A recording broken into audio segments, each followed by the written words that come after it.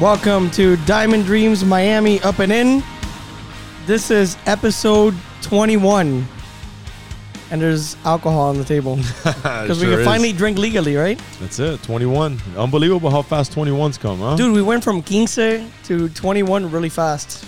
We went from an idea to 21 really fast. So we had some pizza for our 15s, and now we have our charcuterie board with some beer, some bourbon. I think we're in good shape today. We're grown up, man. And with some great guests, man.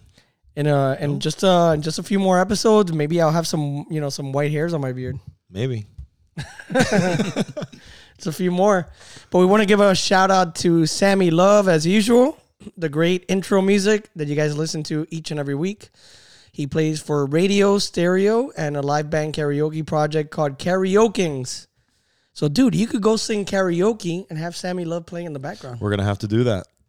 That sounds like a fun night. Sounds like fun. Sounds like a long night. Triple date. Sounds like a long night, but I'm not sure how long nights are nowadays for guys like us. Dude, I don't know, man.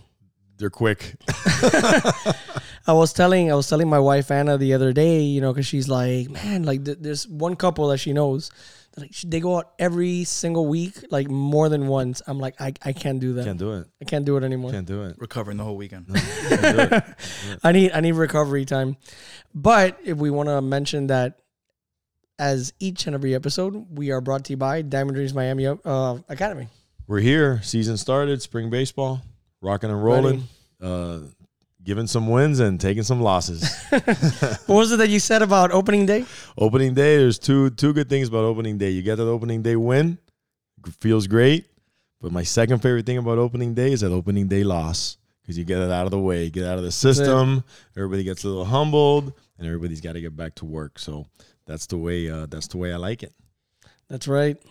So yeah, Diamond Dreams Miami Academy. Call Mike. We're here. Bring your kids to play, and also Armando Alvarez, realtor. Hey, I'm here for your real estate needs. If you want to buy a house, sell a house. Right now, I have one listed, 6265 161st Place, 4-bed, 2.5 bath, nice house. You can put your touches on it. Call me, buy it. Make an offer. And you're still, you come down Miller and you're at DD Park. You're right there. 2 That's for it. 1. But big episode tonight, Mike. I'm really excited about this one. We want to welcome our special guest, Jason Auricchio. He's a certified financial planner. That I know. I use his services. NFLPA registered player, financial advisor, founder of, is it just Fame or FAME? Fame. Yeah. Like Fame, like the movie and the song, yeah. Fame Financial Group, a wealth management firm dedicated to serving professional athletes and entertainers. And he's also a friend and a Diamond Dreams dad. Welcome, Jason. Two boys, and thank you for having me, guys. Welcome to the show. Appreciate you making the time for us today. Absolutely. Not only making the time for us on the practices and games, making time for us on Diamond Dreams Miami Up and In. Absolutely. And this is something we talk about a lot, Mike. We've finished shows and we talk about, finances and athletes and all that. So it's a hot topic. We're going to get to a lot of questions. But before we get to the world of professional athletes and college athletes and such, you have 2 boys. You just mentioned them. 2. Matthew and Caleb. 6 and 4. Nice. Keeping me on my toes. I bet. I have one and he keeps me on my toes. Both really good baseball players. Really good. Absolutely. Yeah, real good kids. Caleb at 4 playing with 5 and 6 year olds and man, killing it. Yeah, and Matthew's very disciplined, very good kid. So let's keep him going. And a big shout out to David Barry, our good friend. Mutual friend. That's why I know you. Yeah. So, Jason, what's some advice you can offer parents, some parents of young kids that are listening to us? How do you start teaching the little ones financial responsibility? When you figure that out, you let me know. I was telling the story before about how my little one, Caleb, came to me the other day and said, "Here, Daddy, I'll give you $5. Just give me a 10." So I'm still working on that myself. Well, he's got the right idea, though. He's kind of got the right idea. Double your money in 5 minutes. That's a good investment tool. I think, looking at it, you kind of got to lead by example, right? So they're going to emulate what you do. So if you're saving, if you're, bringing them involved in good behaviors, if you talk about their college savings plans, if you do those different things, I think that is something that they'll emulate over time.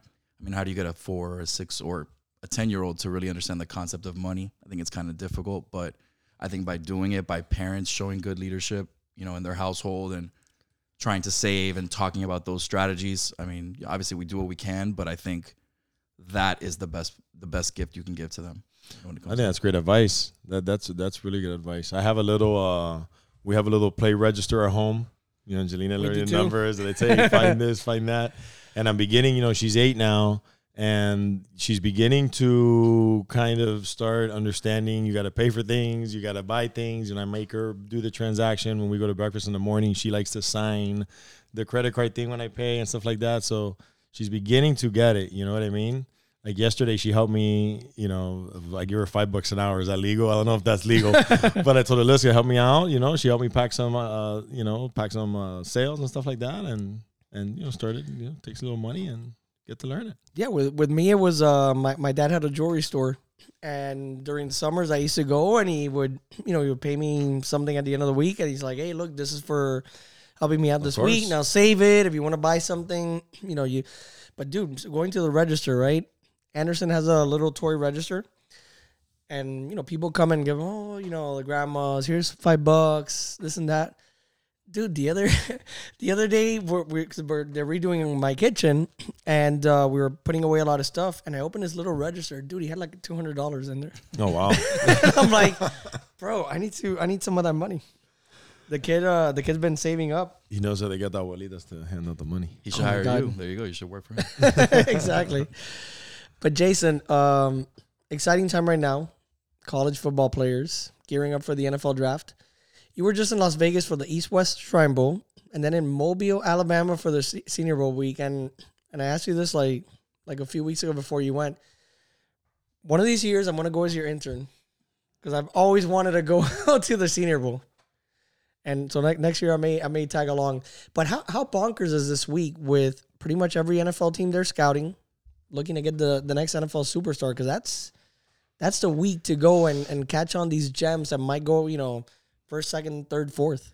Yeah, when you have 7 rounds and however many guys undrafted free agents, it's wild. I mean, the first time I ever went, I looked at it like the craziest job fair in the world because you literally have scouts from every team. The Senior Bowl especially, you have executives from every team, and they're sitting down with these guys for 30, 45, an hour. And then certain nights they'll have with the GMs. So, I mean, it's intense. It's as much as closest to the combine as you can get, and it's a free-for-all. How many players is in that pool of, like, you know, it's only 7 rounds, but so is every player, because I don't know how it works in NFL, so, but I know in baseball, you know, you're a senior in high school, you're eligible for the draft. If you're in junior college or you're a 21-year-old, you're in, you know, third year, you know, 4-year college, you're a senior. How does it work? Is every senior eligible for the draft? Or you have to be invited to the combine? Is there like how does it work? So I guess if you've exhausted your eligibility, you're eligible for the draft, right? But now with all these COVID years, you have to actually declare because you have guys that can go back. I mean, there are guys in college right now going back for their 7th and 8th years if they had a medical red shirt and then a COVID year. Like Bennett. Yeah. How many players go to this combine?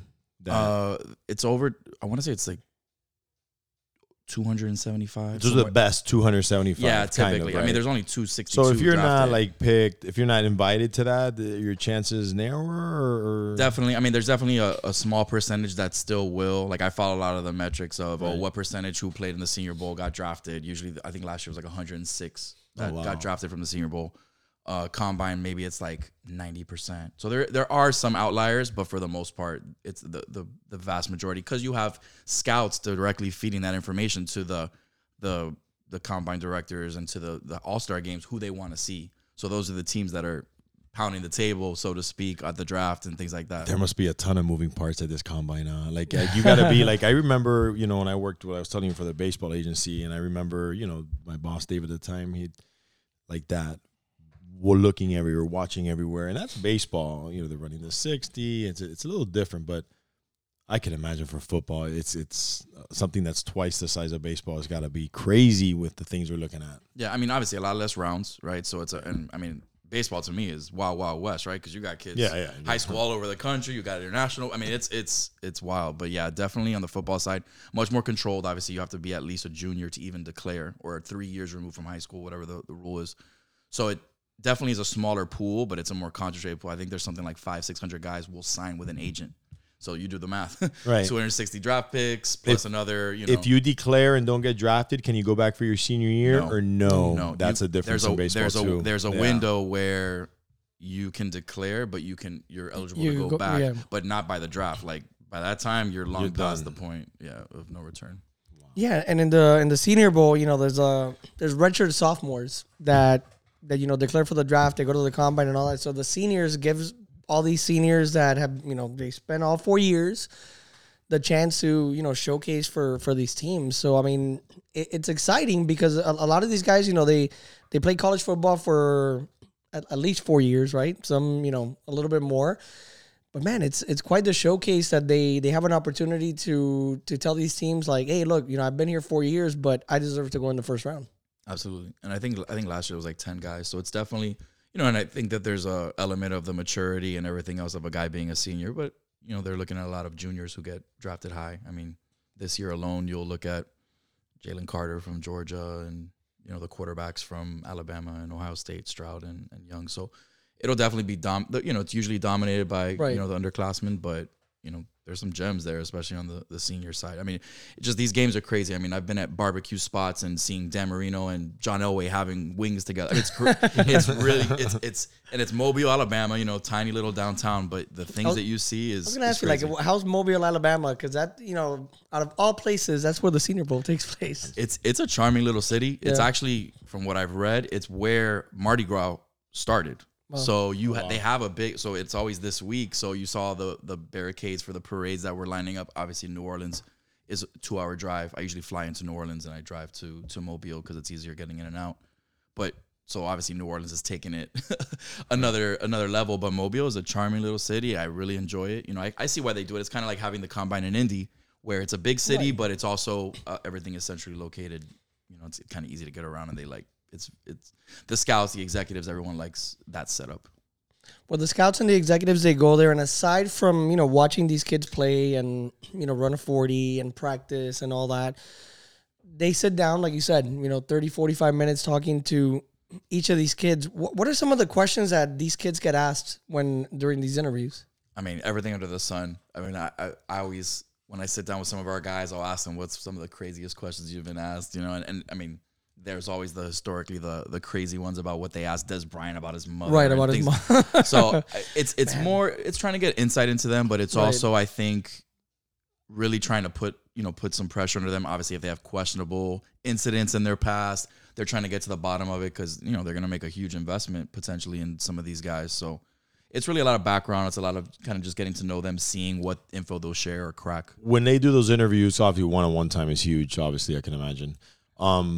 But I'm sure there's multiple people in that room. Maybe the team psychologist on the room. How do these interviews work? It's team by team. I mean, especially at the Senior Bowl, it's a lot of like with the scout or, there'll be a much more intense situation with the combine. I mean, you've heard the GM, the coach, a psychologist in the back of the room. So, yeah, they will. That's a team by team scenario, but it's really just a matter of what they want to do. And, guys will ask people crazy questions. I mean, just to kind of see if they can rattle them under pressure. Aaron Hernandez got through it. Oh my God. Anytime somebody is nervous or worried, one guy was out there. He's like, yeah, I'm a little nervous for the GM talk tonight. I was like, listen, a lot more questionable suspect people have gone through this, exactly, smoothly. So I have confidence that you'll be good. Yeah. You'll be all right. With some of these guys, they, like you said, they go in sometimes and they get asked these crazy questions, like, the famous Des Bryant question about his mom. But, when these guys go there and they have kind of a, I guess a questionable past. And when you talk questionable past, these kids, they're kids. Some of them may have done some stupid things in high school. And it comes up in one of these interviews. Who helps them prepare for one of these interviews, because I know, a 22-year-old kid going into an interview with a GM from a team or a scout, that could be quite the impression on a kid. Absolutely. Typically, the agent is going to, especially if they have questionable stuff, the agent will have done their research. They'll know, and they'll really, some of them get like ex-GMs and ex-scouts to grill them under pressure. So they'll do like mock interviews as well. Obviously, I'm less on the agent side, but you know, I do this every offseason, so guys do lean on us and they ask us questions and advice. And, you know, I try and, you got to be empathetic because like you said the perfect, they're 22 through 24-year-old kids. I mean, if you handed me multi-million dollars when I was 22, 23, you know, it'd be a much different situation potentially. You know, our mistakes at 22 and 23 typically could be a few $100 mistake, $1,000. You know, these kids say the wrong thing in an interview, or they get a lump sum and they gift a bunch of money away or whatever. Now you're talking about hundreds of thousands of dollars worth of mistakes. So I think if you just put all that in perspective, it makes this a lot easier. And now I'll ask you, you know, something to that degree. I mean, maybe I could just ask it now. You know, before we continue, before the podcast, we were talking about, you know, MLB player whose mom signed something in Mexico. Yep. You know, how many times do you face some of these kids that say, like, you know, they get some money and they're like, hey, I owe somebody money already, you know, because they signed something. Yeah.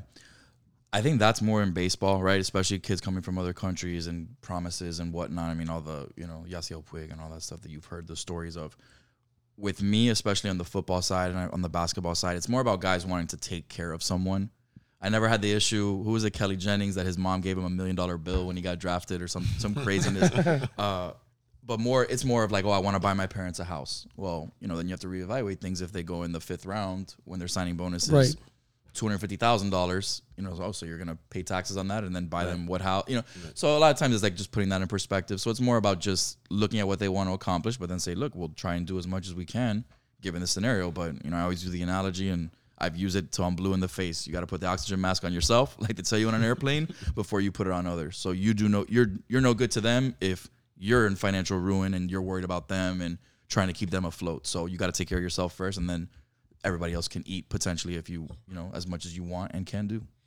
Going back to Senior Bowl and Shrine Bowl, what are some of the players that you're working with that you're really excited about at the moment? So currently work with 16 guys in the league, in the NFL that is. Couple retired NBA players. You know, my background's in basketball. My first ever professional sports client was JJ Barea, world champion, Dallas Mavericks, now living in Miami. Hell of a point guard. Shout out JJ. LeBron couldn't post you up in the finals, everyone says. So that's really how I got my start working in sports. You know, it was something I was passionate about. I played, you know, pretty high level when I was younger, but then realized how hard for guys like JJ and another former teammate of mine, Guillermo Diaz, who went to the University of Miami, was drafted by the Clippers, has had a great international career. Seeing how hard they had to work to get to where they were, and I realized, all right, you know, maybe I should pivot focus, and that's kind of when I went the financial route. I always knew I wanted to work in sports. I never forced it, and then it really got cooking about 8 to 9 years ago when I got licensed with the NFL Players Association, and really just took off. You know, one of my favorite guys. One of my favorite stories that we worked with is a guy who's probably, you know, got a year or two left in the league. Tyrell Adams came from a small D2 school, first one ever out of West Georgia, and then had an 8-year NFL career. Wow. Not drafted, not a priority free agent. He was a tryout guy and literally fought for everything he did over his. What's the average NFL career span for players? What is it? The last metric, like a year or two ago, they said was like 2.3 or something, less than 3, which is actually when a player gets vested with like all the intense benefits. So it's, to me, there's no coincidence there, you know. Yeah, it's kind of like that clock in baseball where they got the games counted and they keep you back a year. Yeah. So it's definitely. Are you hearing that, Marlins? yeah. Keep all their guys. So it's definitely tough, right? So I have to, from a financial perspective, I'm talking to these guys like every dollar you get is the last dollar you earn, you know. And I've worked with everybody from top 100 picks where they got hundreds of thousands of dollars of a signing bonus, or a free agent guy who maybe got a $5,000 or $10,000 check, and that's literally all that they're guaranteed, you know, from the league. So it's tough to manage those expectations, but you do what you got to do. And I think if you give them the right context and you not that you scare them, but you give them the reality of what it is, they can either maximize their time in the league or not. Wow. Good. No, it's important, man. It's important. So like, you know, that just goes into my next question. You know, you represented guys and you go and pitch your services to these kids about to enter the pro level and make more money than they've ever imagined. I mean, we all dream. In a short amount of time. In a short amount of time. Very short amount of time. We all dream of, when I was a kid, I'm going to be a Major League Baseball player, and those dreams may or may not become a reality. When you meet these athletes for the first time, or even with the guys you represent, and you represented for a bit, what are like the 3 most significant things you tell them on how you could help them plan for their future? So when I first get started with them, a lot of the conversation is literally about the basics. Because going back to your point before, they're 22, 23, 24-year-old kids. Some of these guys we've taught, I recruit. When I say I recruit, I'm going after these guys to try and, handle on the financial and business side. I almost have that same like agent process in which I go out to speak to them and whatnot. So I'm trying to talk to them about the basics. Hey, how's your current banking situation set up? What's the credit look like? 50% of the time, these guys have a medical bill the school didn't take care of that they were supposed to, or a utility bill. And that's a real problem come car and apartment time, Right. So definitely the basics, because a lot of them don't come from a situation where they have that help. I mean, I remember recruiting a guy from University of Miami, and his mom was in town to help him renew his license because he had no idea.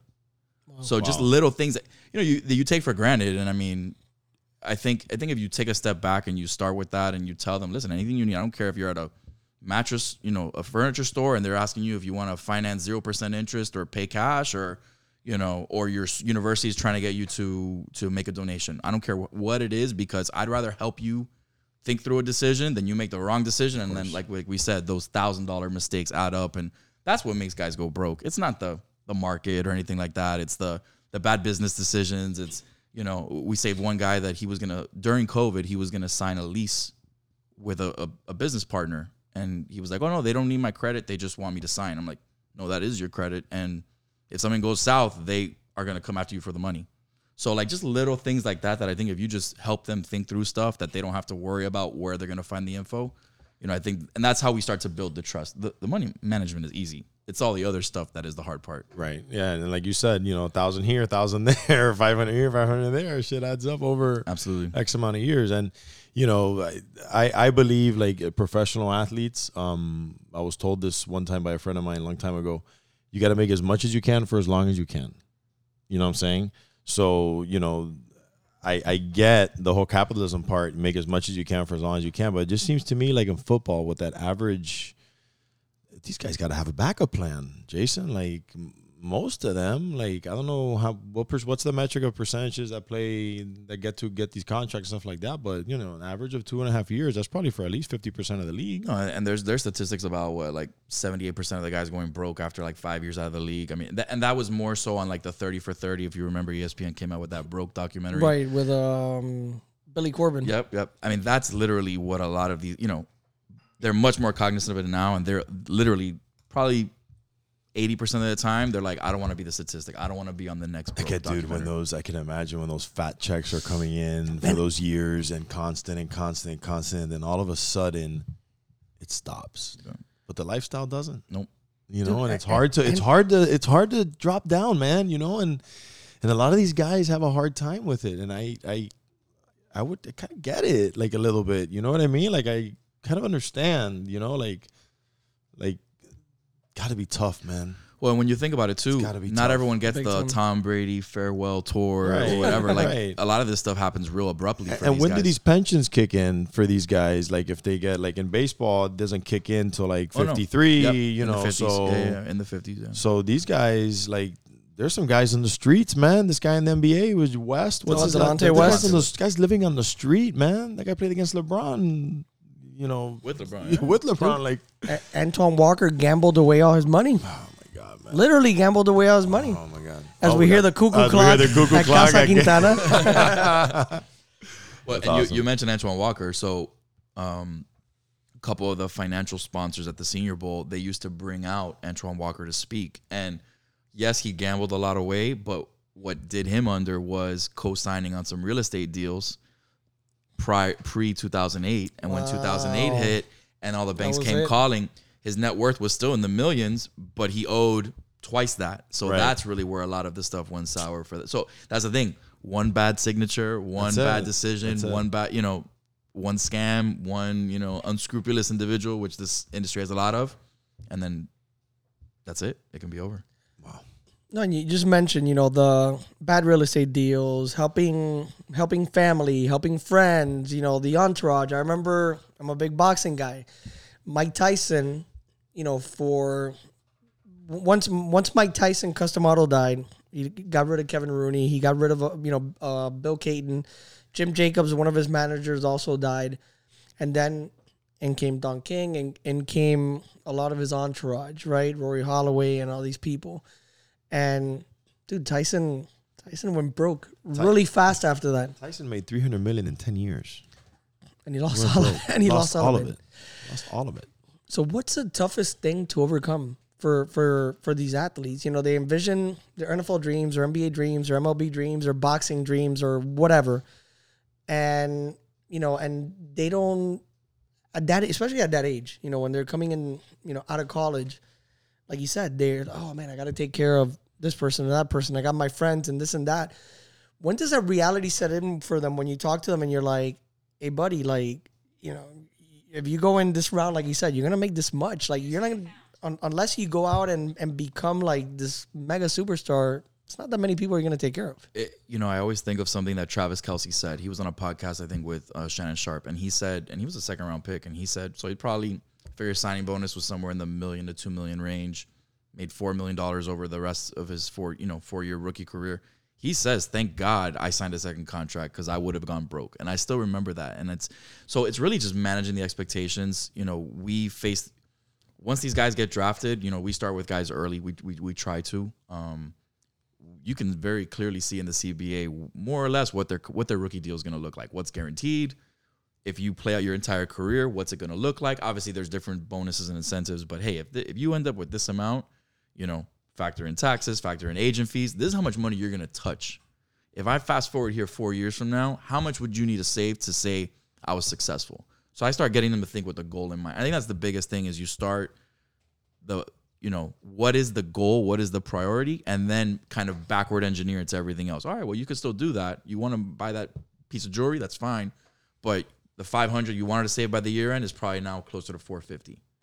So I think if you, again, I'm not their dad. I'm not giving them allowance. It's their money that they've earned. But at the same time, if they're hiring me and they want me to help grow and protect their wealth, I'm going to be honest and open and transparent and tell them the realities of their decision. Then they're grown enough. They have to live with it, and I think because I treat guys that way and because we do that, guys are more cognizant and they're more, I think, much more, having information and education, I think, is the biggest part. When you deal with the unknown, there was that commercial that always went around that it was like, oh, what's your number? And everyone had like their retirement number. I remember that. And one guy had like bazillion, and he had no idea what his number was. Oh, bajillion, I'll retire. I deal with it too.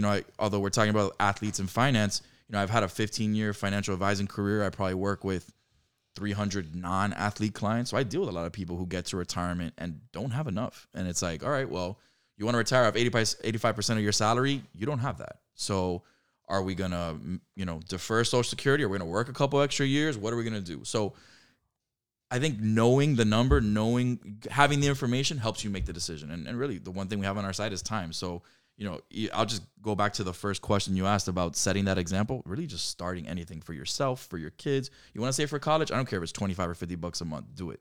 Because having time, investing, all that stuff will add up and matter. How many cups of coffee can you go for at Starbucks? If you, it's so cliche to say, but if you really just do something, regardless of what it is, it'll put you in a much better position in the long term, and that's athlete or non.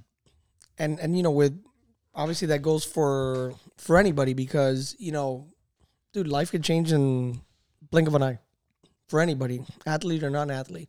For athletes on the field, especially in football, which is a contact sport, dude, your career could end immediately. Look at, Bo Jackson, probably one of the greatest running backs I've ever seen, had a hip injury, and that was it for football.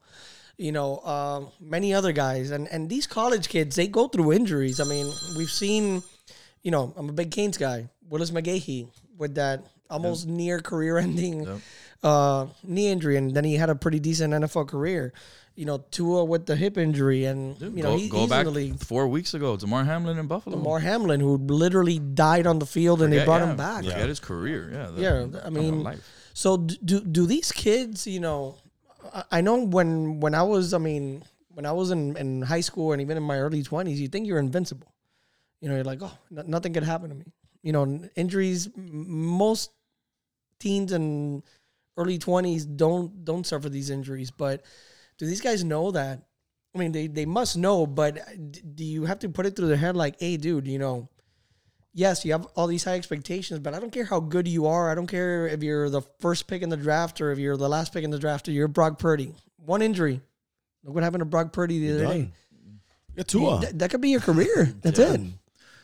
So people are much more cognizant. Again, they're aware as they see these situations. And I think DeMar Hamlin's situation shocked a lot of people and scared them that it wasn't just about career anymore. It was livelihood. Some people, it's almost like a don't ask, don't tell type of thing. Like they don't want to say anything to jinx it.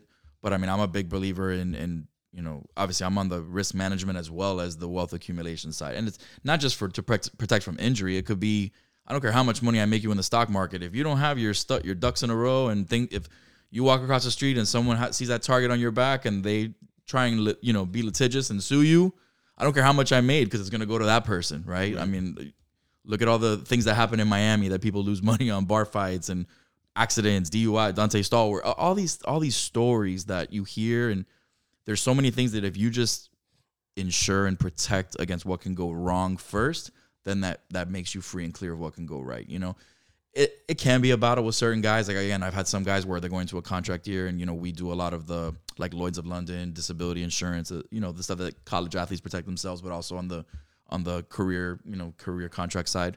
So some of them do it. Some of them, they don't want to jinx it or they don't want to, oh, you know, I'm going to ride with it. How many of these young kids do that? You know, they get an insurance and if their career is over, they're good. So college, especially if the college is going to pay or loan the money, I would say a good majority of them are doing it because they haven't gotten it yet. A lot of guys, I think once they're in the league, probably like 50-50 at this point. Because, again, some of them have it. Maybe they have some money. They're like, oh, I have something through the PA. I know I have the... What does something like that run? What does a policy like that run? Like, give me a small example on... So it depends on... So you have those disability policies will cover for a career-ending injury, as well as like something like Tua had coming out of school that protects your ability to earn if maybe you fall, like what they call it loss of value. So if you fall in the draft due to an injury, just on the pure like career-ending side, you could, you know, $1 million, $2 million, you could look in the $10,000-$20,000 premium range a year. Just, yeah, and typically, but you have to renew that every year, go through underwriting because obviously 1 year could be a big difference. When you start talking about the loss of value to protect, you know, I'm supposed to sign for 60. Well, if I sign for less than 40, they'll cover anything, you know, for a $10 to $20 million gap. Those things can start to run 30, 50, up to $100,000 premium, depending on, you know, what it depends on age. It depends on, you know, we were insuring a baseball player where it was just career ending type situation. And he was paying like 35, I think, a year just for $1 million benefit. Are a lot of these big contracts like of the NFL players and the baseball players, like if, like, for example, like Max Scherzer, Verlander, like they insure their arms, their right arms, or is it them as a person? Or the teams do. The teams will have for the high value ones like that. They're definitely taking out for sure. Like they call it like a key man. You know, the guy goes down and they'll get paid. Yeah, it'll get reimbursed to them. You know, obviously doesn't cover the full amount typically, but yeah, they're definitely insuring their investment for sure. And we'll go back to football in a second. But how about like a guy like Carlos Correa who just went through 2 failed physicals, 2 rescinded offers, then finally signed a contract? Like, at this point, what can he do to protect his future? I mean, aside from the contract that he got, right? Yeah, I mean, so not knowing, again, I don't know what type of guarantees and stuff he had. So the companies are also going to insure based on, you know, where the gaps in football's a lot easier because a lot of it's not guaranteed. Right. Baseball, if they have a fully guaranteed contract, some companies might not even insure him because they're like, it's just extra risk for us, and he's not losing any income if he did get hurt. So it could be difficult for someone like him. You know, a lot of times they'll look more so on the contract year if they want to do that. But for a guy like that, all right, does he want to take out $100,000 premium? Yeah, you know, to insure when he just collected however many millions over the previous years. So. Now, on the flip side, can the Minnesota Twins do something on their end in case Carlos Correa, you know, has some injury related to that and can't play anymore? Absolutely. Yeah, like I said, a lot of them protect their investment. They write things in the contract, but mainly they can get insurance to protect their investment as well. Oh, Pretty awesome. Carlos Correa, man. we talked about Carlos Correa for weeks on end. Yeah, I knew there had to be an exit for the teams for the risk. There has to be because, that's good to know. Because Cohen came in, hot with a 13-year contract, and then that all went to hell. But Jason, going back to NFL players, and not NFL players, just athletes in general, right? For every Antoine Walker and a bunch of the other guys that came out on broke, right? There's guys that have made good. I've like in the Broke documentary, Jamal Mashburn bought a bunch of, That's exactly what I just thought about when you were dealerships, saying that. And it's funny because when I was watching Broke and Mashburn kept on coming out, I was like, I'm kind of surprised he's even in this documentary. And, then at the end, he's a success story because I met Jamal Mashburn in the past, and the guy seemed pretty level-headed. Not that level-headed people can go through that, but he seemed like a guy. I remember going to a Dunkin' Donuts by Channel 6 when I worked there that Keith Sims owned, former guard of the Miami Dolphins. Chad Ochocinco said that he fly Spirit and he used fake jewelry. And he owns 3 McDonald's franchises, I believe, So, and then Rob Gronkowski said that he didn't spend one penny of his contract money. All he spent was endorsements.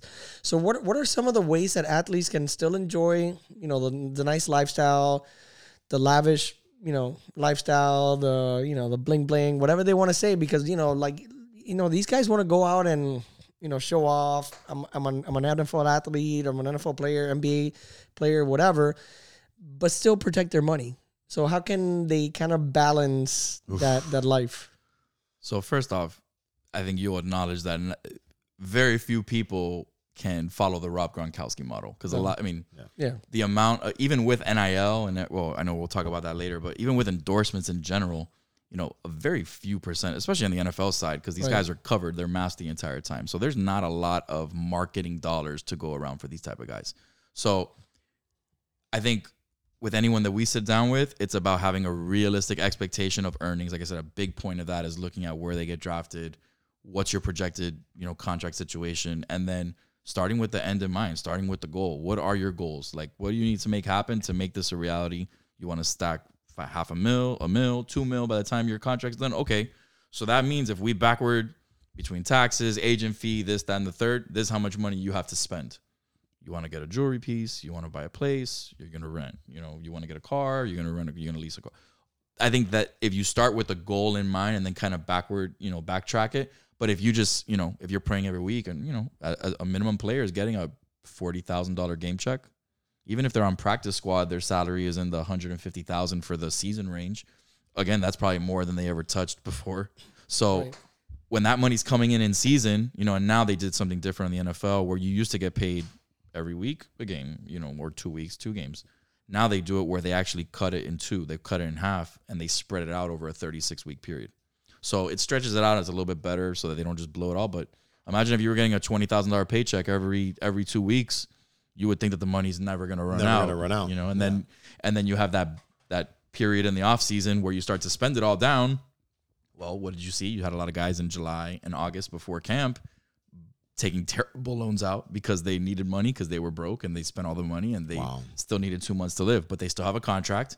So then you have these loan sharks come in, lending guys 20, 25% interest rate for a 3-month period. Sharks, man. You gotta watch out for these sharks. So I always joke too, because when I recruit a guy or I'm a guy wants to work with us, I always introduce myself to the agent so he knows who I am. We have a little bit of credibility, and they ask you a question about, how do you, and I go, look, a lot of the agents like working with us because they never have to lend their money their player money in the off season, and all their fees get paid. So if I'm doing that, I'm doing my job. Exactly. To them, to their standpoint. So it's really just about that, just trying to do the best you can. But again, I always tell them I can't care about your money more than you do. So I'm not your dad. I'm not a no guy, but I'm going to do what I can. Now I am a no guy to the family. That's one thing I have had to, you talked about the hardest thing there is family and friends, and the entourages can be something. It can be difficult. So I tell the guys, look, I'm going to try and be that no guy. We have professional and articulate and friendly ways to disparage things like that, but I told them I'd rather me have the issue with them than you, because this league's hard enough to make when everything's roses and all your relationships are in order. But if you have trouble on that front, it carries over into the field, and it's no coincidence. And I know that there's programs in place, or the talks that go in, during combine or like rookie symposiums and all that. A lot of these guys want to go into broadcasting after. I come from the broadcast world, and I see a lot of athletes. I've worked with former athletes, whether soccer or football and basketball and whatnot. What does the NFL do to prepare these guys for a future outside of football? Because a lot of them carry big names, since college. And a guy like, say, just thinking, first guy I thought of, Todd Blackledge, great quarterback at Penn State. Everybody knows him because he got famously drafted before Dan Marino. One's a Hall of Famer, one isn't, but he's had a long career in football. Nate Burleson, forget football. This guy's like on Good Morning America or one of those shows. Michael Strahan, Michael Strahan. How many of these guys, maybe in conversations with you or other people, say like, hey, what's something that I could do? Do a lot of them come with a thought of like post football? Because I know a lot of them don't want to jinx it, but it's something you gotta think of. Well, they know that football, their non-football professional life is going to dwarf their professional life. Even if they go into coaching, it's still professionally related, but it's not playing on the field. So again, the new breed of guys, the new breed of athlete definitely is thinking more about it because there's been so many warning signs and bad examples before them. We learn about the guys and find out what do they want to do. We encourage them to leverage those opportunities while their name is hot, because when you're retired, you'll have a lot more people at your door willing to give you opportunities than if you're the star safety for the Tampa Bay Buccaneers. So we encourage guys to get their brand out there, get their merch stuff going on. Anything you want to do, let's contact the companies. Let's really leverage your name, because you're never going to be as hot as you are now, for sure. So a lot of guys are definitely more aware of it. We try and learn more about them. I had one of our draft prospects from this last year. He wants to get into trucking. He comes from a trucking background, trucking town. So we're gonna evaluate opportunities to start. Want to get him through his rookie year, which he did, and then now it's like, all right, let's look at some trucking opportunities. And do you know a driver? Do you know, are they going to own or operate? So these are all things that we get them to think through, because, again, now is when people will cut you deals and cut you breaks and want to be with the cool guy because you're still an active NFL player. We want them to leverage those opportunities now. So they're definitely, more aware and thinking about it. I know people get into broadcasting and whatnot, but I haven't had a lot of people that have talked about the broadcasting TV angle. Obviously, some people would, but people are thinking much more, I think, outside of football and business opportunities and, cryptocurrency businesses and opportunities and just things that they hear about and they want to learn more about. And I encourage them to look it all over, let's figure out. And then on the business side specifically, look, any business can go to zero. So my goal is to make sure that the other 90% of your nest egg net worth is free and clear, so that if some of those things go bad, you're not in financial ruin with what's left over. And then that frees them up to basically be like a venture capitalist or an investor to figure out what they like, but gives you time to figure out, okay, which one of these 5 things is going to propel me into the next phase of my life and my career. You mentioned something interesting, merchandise, right? A lot of these guys, there's T-shirts with their face on it and all that, and there's some companies that sell T-shirts that are NFLPA, I guess license, right? How much do these players make off something like that? Like I bought a Tyreek Hill shirt, and I bought one for my son that he's throwing the deuces, right, as he's scoring a touchdown. How much does a Tyreek Hill or any player get from one of these shirts? I mean, depends what I've seen some shirts that they're selling for like $50. They make like $20 a piece after, between printing costs, shipping, landing.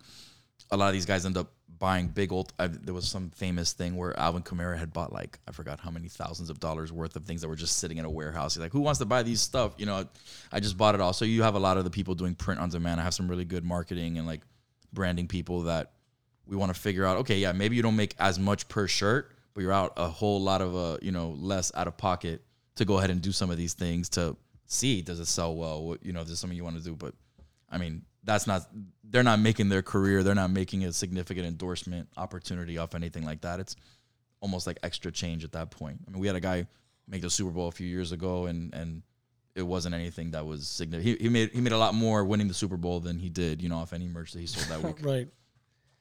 And now let's talk about something that's been, in the news. A lot of people are talking about it. It's out there, and we're all trying to understand the world of NIL.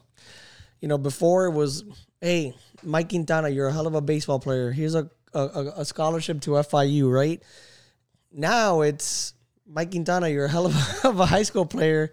Here's $100,000, and you're gonna be doing something. There's these collectives that are showing up at these schools.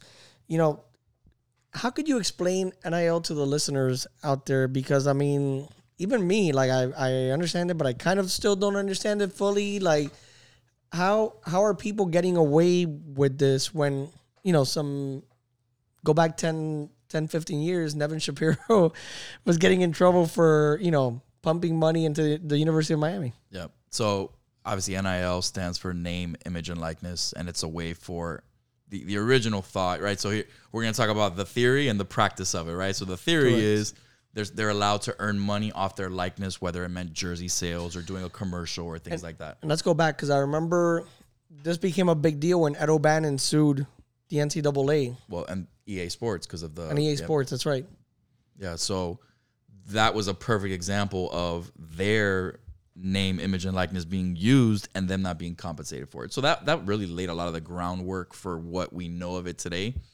Now it's like the Wild Wild West. So the practice of it is it's not supposed to be a pay for play. So they even say that if you sign an NIL deal based on performance or if you transfer from the school, that shouldn't impact anything. So there was a big thing with the kid from Oklahoma that transferred to South Carolina, the quarterback, all these different things where they should not have gotten any of their stuff stopped, but they're still doing it in plain sight, and then you have the Jaden Rashada who UF. That became a big deal. Yeah. So, and then the speculation was $13 million from Florida that didn't happen. And now who knows what, if anything, he got from Arizona State. So it's crazy. I'm not going to lie. You have school, the transfer portal has become almost like the NIL portal about who's willing to give me more money, who, what are the deals that will get me to stay where I am. It's tainting, man. It's tainting. And like I told you before we started, I think that these deals, they relieve the power a little bit from the coach, I think, because these players get these big deals, and I've heard of some deals contingent on the kid being a starter, a kid playing, and then kind of ties the coach's hands a little bit. You know what I mean? I don't know. It's just, to me, it's always been, like, do these guys have access to this money right away? Is this something that's, it depends. I know some of it's like a lump sum. Some of it's like monthly, right? That's what it depends on. But how then the recruiting part of it, like, how does this affect? Like, it affects big time, man. It affects big time. Like, so it's. And one time I heard Tim Tebow say, like he was super against, like, first of all, how much money would Tim Tebow make, by the way, if he would have... Him, Reggie Bush, they talked about. But he was saying is, like, it kind of takes away a little bit of, you want to be a Florida Gator, you want to play at Florida, like, you want to be a Hurricane, or for a you coach, want to play you want to play for a coach, you want to play for prime time. Like, now it's like, I want to play for prime time, but this other school is giving me another $600,000. Right. And I don't know, to me, and again, I believe in capitalism. Make as much as you can for as long as you can. And I get it. But I'm not sold yet on these college kids making all this money. I'm just not.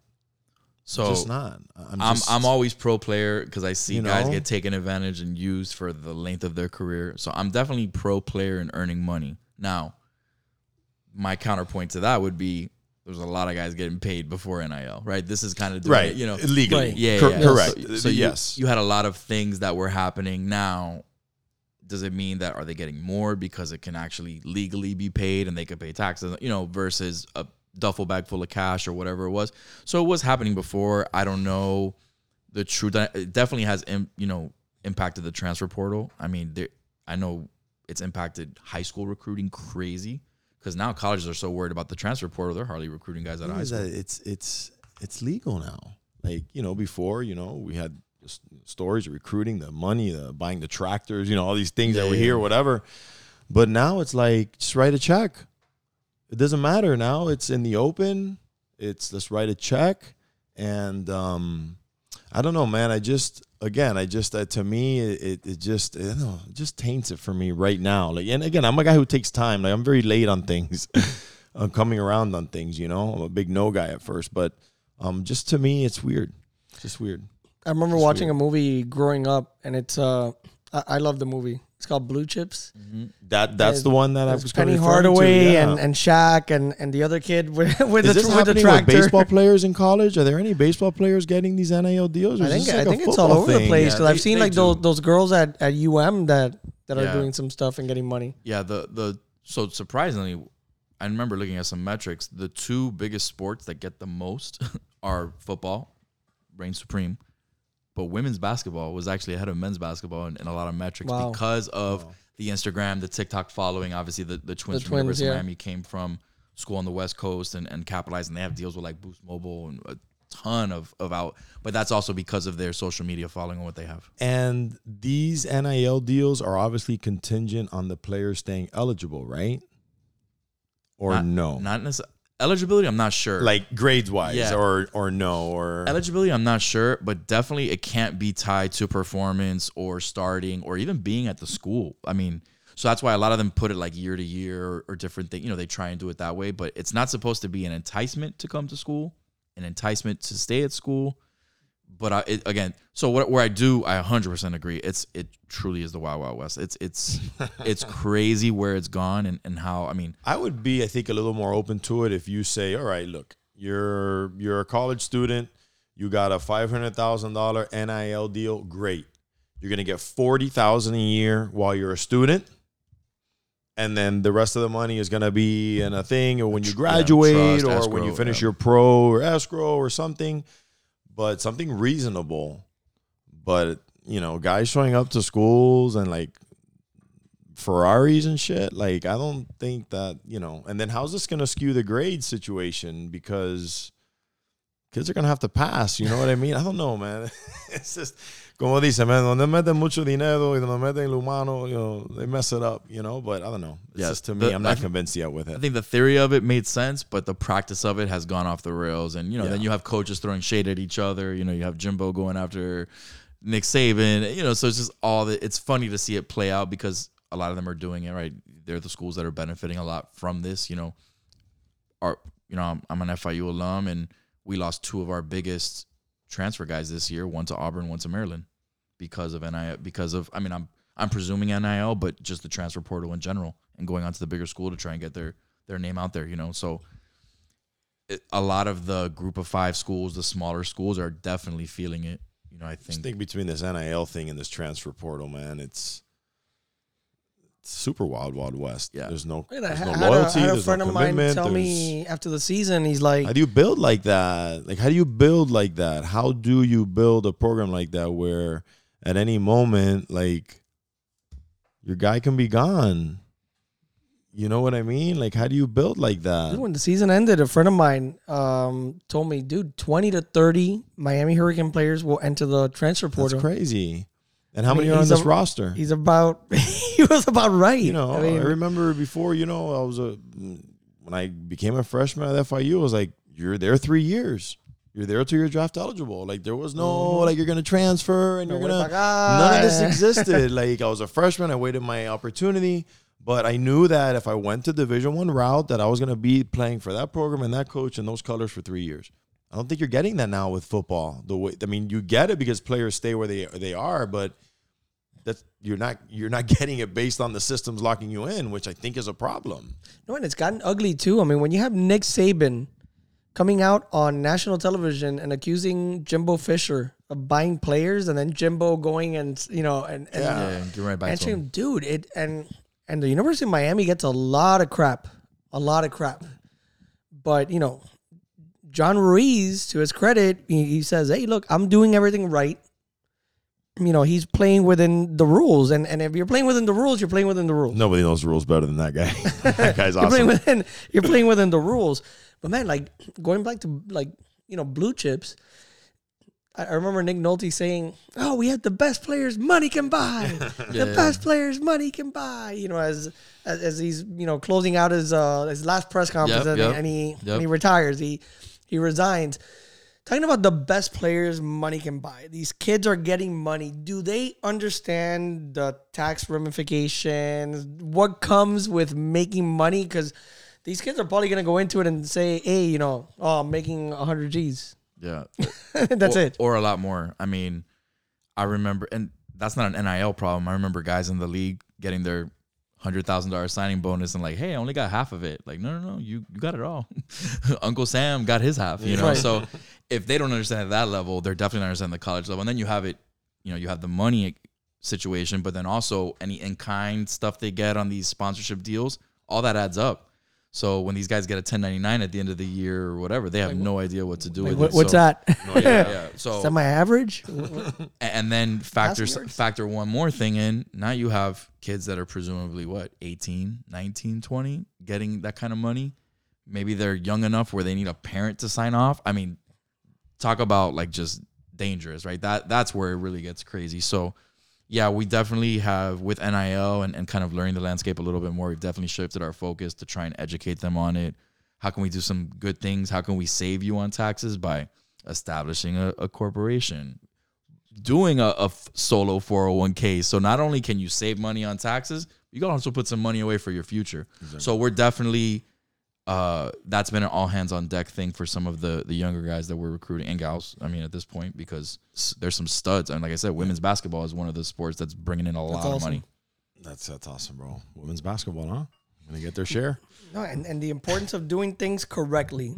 Even if you're not an athlete. I remember, you know, sitting down with Jason for coffee and we were talking about, you know, me doing taxes. And, you know, I have an S corp and in real estate and all that. And he's like, oh, you know, are you doing your taxes? No, I do. Oh, no, you're supposed to do this. So now I'm going to, you know, Stephanie Bestilich, who's excellent. And, you know, we're doing it the proper way. You know, it's always nice to do it, absolutely, to do it the proper way. Listen, one thing that I've been wanting to touch on since you said we're going to have you on the show that we didn't have listed here. Bro, what happened with Usain Bolt, man?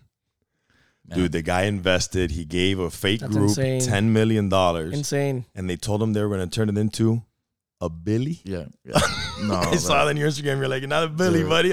Well, and how do, like, all right. So what sucks about this situation is that he's probably not running anymore. So, yeah, I don't know how much money you make as an Olympian. I'm sure he's made, but he gave these people $10 million. And then I guess when he went to go look at what there was, it was like $1,800 in there. Yeah, they weren't actually buying whatever they said they were buying. I mean, there's so many stories when it comes to that. Now, I will say, apparently the numbers were off because the billion was supposed to be in Jamaican dollars, and that's where there was a little bit. But it still was like an unreasonable, you know, if something's too good to be true, I mean. So what happens? It's lost. Money's gone.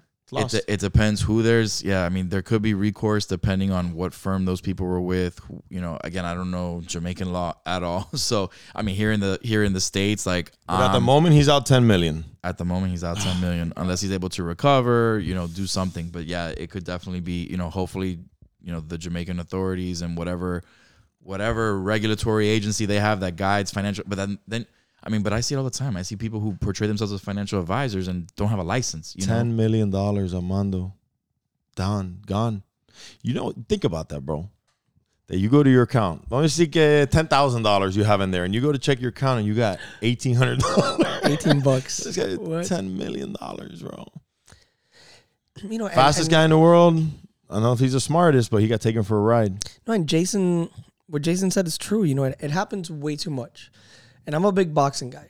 And, you know, unfortunately, boxers and a lot of athletes, they come from, you know, humble upbringings, you know, and maybe they were raised in poverty. They came up, you know, they weren't taught things the proper way, and they get taken advantage of. And I see it in boxing all the time, and it sucks. You know, boxers that I know personally, boxers that I've interviewed in the past, Tito Trinidad got taken advantage by his best friend.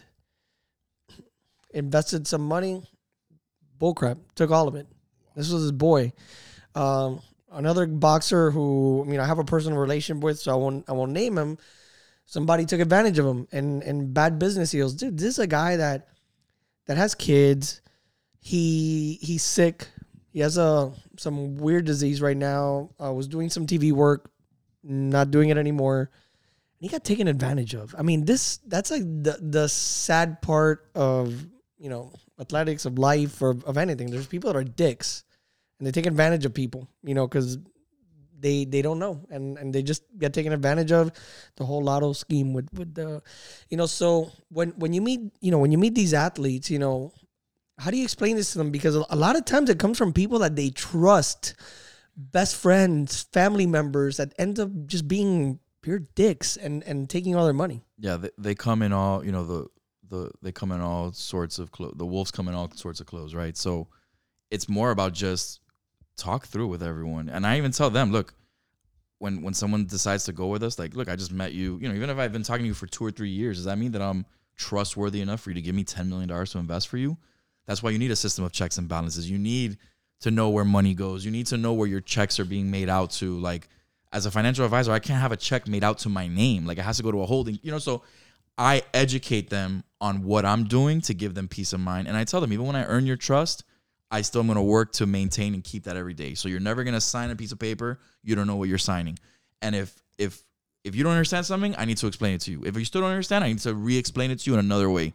Because if I get defensive or I can't explain you something to do it, I don't deserve your business. And why should you trust me to do something like that? It's the people that get defensive that make them feel bad. Oh, you don't want to help me out. No, this is, I don't want to lose. So I need to understand what I'm doing. But how hard is it to explain to them sometimes that, oh no, but it's Mike, he's my boy. Like, because some of these people, they're, like we were saying, it's the closest of the close, man. And then, you hear of these stories and it's even like one of their parents or like their uncle or cousin or something. That. I mean, the stories go on and on. I mean, I know guys that were giving money to their family and, they weren't giving to others, but others would go through the family and then continue to siphon from them. So that you never know, right? So it's just a matter of figuring out, all right, well, steps that we take are, okay, you want to invest in businesses? Great. Send them to me. Be like, oh, great. You have a business idea? Go over to my CFP, my financial people, send them the business plan. We'll take a look at it. And then in the off season, when I evaluate this stuff, we'll do it. Let me tell you, that eliminates 96% of, because they don't have a business plan. The 2 questions I ask anyone that sends a business idea, great, let's look at the business plan. And then I ask them, how much money do you have invested? Do you have skin in the game? Those to me are 2 huge red flags. Yeah, the moment they say no, I'm not. I don't have any money invested. No, I just need 250. That's it. I just need 250. So we definitely have ways to coach up, and again, to be the jerk. And then I tell the guys, I'm like, look, give me the business plan. Don't strain your relationship. Armando, do you trust Mike enough that you would do business with him? Yeah, I would. Okay, so now I'm actually going to look at this with, how do we make this happen? Versus, I would never do business with him. Okay, now I'm going to light it on fire in 30 different places and say, listen, this doesn't align, this, that. Even when family's asking him for money, listen, in season, in the off season is when we commit funds to investments. In order for us to give you this money or do this, it's going to cost him a lot. So, let's evaluate this in the off season if that's where we need to go. Ryan Howard, the Phillies, had a big issue with his brother. Yep. Something that came up, and a little paper signed. I'm going to take care of you, and then didn't go too well. And then, I believe his career suffered at the end, performance-wise, because I think this was like a big thing. There's no coincidence. Yeah, when their financial house is not in order off the field, it bleeds on the field. And especially when you're fighting with your own brother or your own parent, Listen, I know the Britney Spears situation was a conservatorship or whatever it was, but when she started that thing, she was worth $600 million. The dad took control of the money, right? She was the thing, whatever. And the girl's only worth like $60 million now. That's theft for her benefit. For her, yeah. That's theft, bro. Like, that's kind of like, The problem is a lot of people get away with it. I mean, there are people running around in the NFL circles. I mean, there's a really good attorney down here in South Florida. I think his office is on South Beach. His name's Chase Carlson. He literally has made a niche of representing mainly athletes, but he does, other people as well. But he became you get screwed over by someone, I'm going to fight on your behalf to recover as much as we can. I think he worked with, like, Udonis Haslem. He's repped a lot of people who have been taken advantage of, and the real estate deals that get burned, and then they. So a lot of it has to be, it has to be a financial advisor, someone who's backed by a big company that has insurance, that has whatever, errors and omissions insurance to be able to recover the money if they do some wrongdoing. But a lot of guys, they get swept under the rug. They don't get into huge trouble. I mean, and there's a ton of people running around, and then a regular financial advisor, and then they evolve to a business manager, and then they evolve to an advisor or a handler or whatever you want to call it, and they just stick around, and it's like, man, and that's really like, look, I have a very good practice outside of sports. Sports is a big passion of mine, having played and seeing how hard guys work, but it's really a why of like, I want to be one of the good guys. I want to like, if I can help 5, 10 a draft class, like I can't save everybody, but if I can really do that, then I really feel like I'm making an impact because they do work so hard. People think, oh, and they're not all millionaires. That's the biggest misconception of all. I mean, of the drafted guys, half of them won't become a millionaire until year 4. What did we just talk about? The average career, 2-point year, yeah. So that it's really something I'm passionate about, and why I'm so transparent, and why I do what I do, and people that I work with and the families that we work with, I like to think that they're grateful and they appreciate us, and that's all I can ask for. No, and that's awesome, man. And look, there's businesses, but what you're doing is a huge service, man, to some of these athletes who need it. They get into the sports as, like I said, kids. And they need somebody to teach them financial responsibility. So and Jason's one of the good guys, man. So kudos to you. I try to prove that as much as I can. Nothing like helping people either, especially coming genuine, good feeling, good emotion from a good place, helping people. Nothing like it, man. Absolutely. And before we go, you mentioned you're a basketball guy. You played with some, like we say, caballos, right?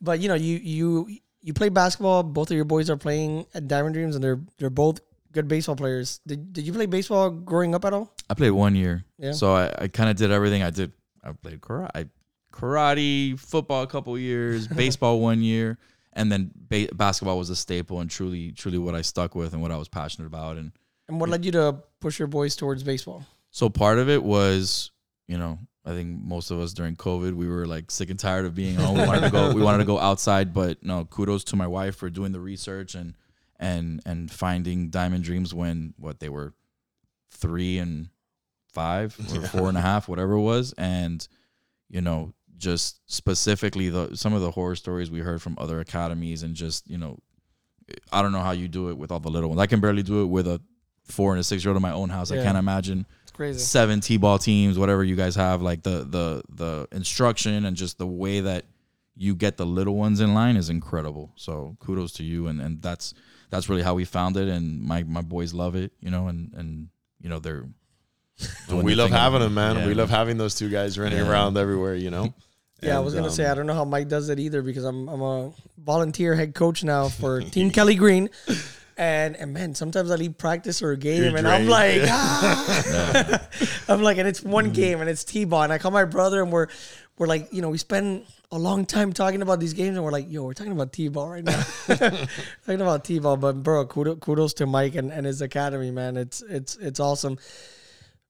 Funny thing, last season, just a few months ago, playoffs in Grapeland, right? I remember going on Instagram and seeing, Jason panning from one field to another, and it was like both your boys like hit the ball within like a millisecond of each other. Like that was one of my coolest moments as a dad. Like they were playing on fields right next to each other in the championship game, and I guess because of the T-ball rules, Caleb only batted twice, and literally both times that he batted, Matthew was up his bat on the next field over. And that one time, they literally hit the ball within milliseconds of each other. It was insane. And you got it on video.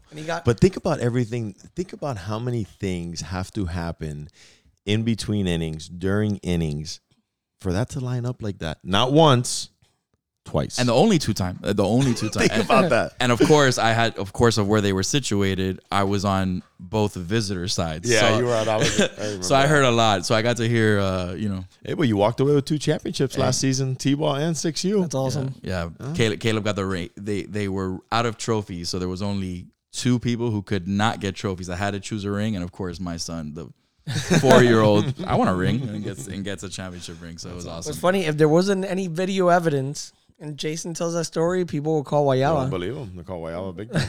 Oh, well, you got it. But I saw it on video, so it happened.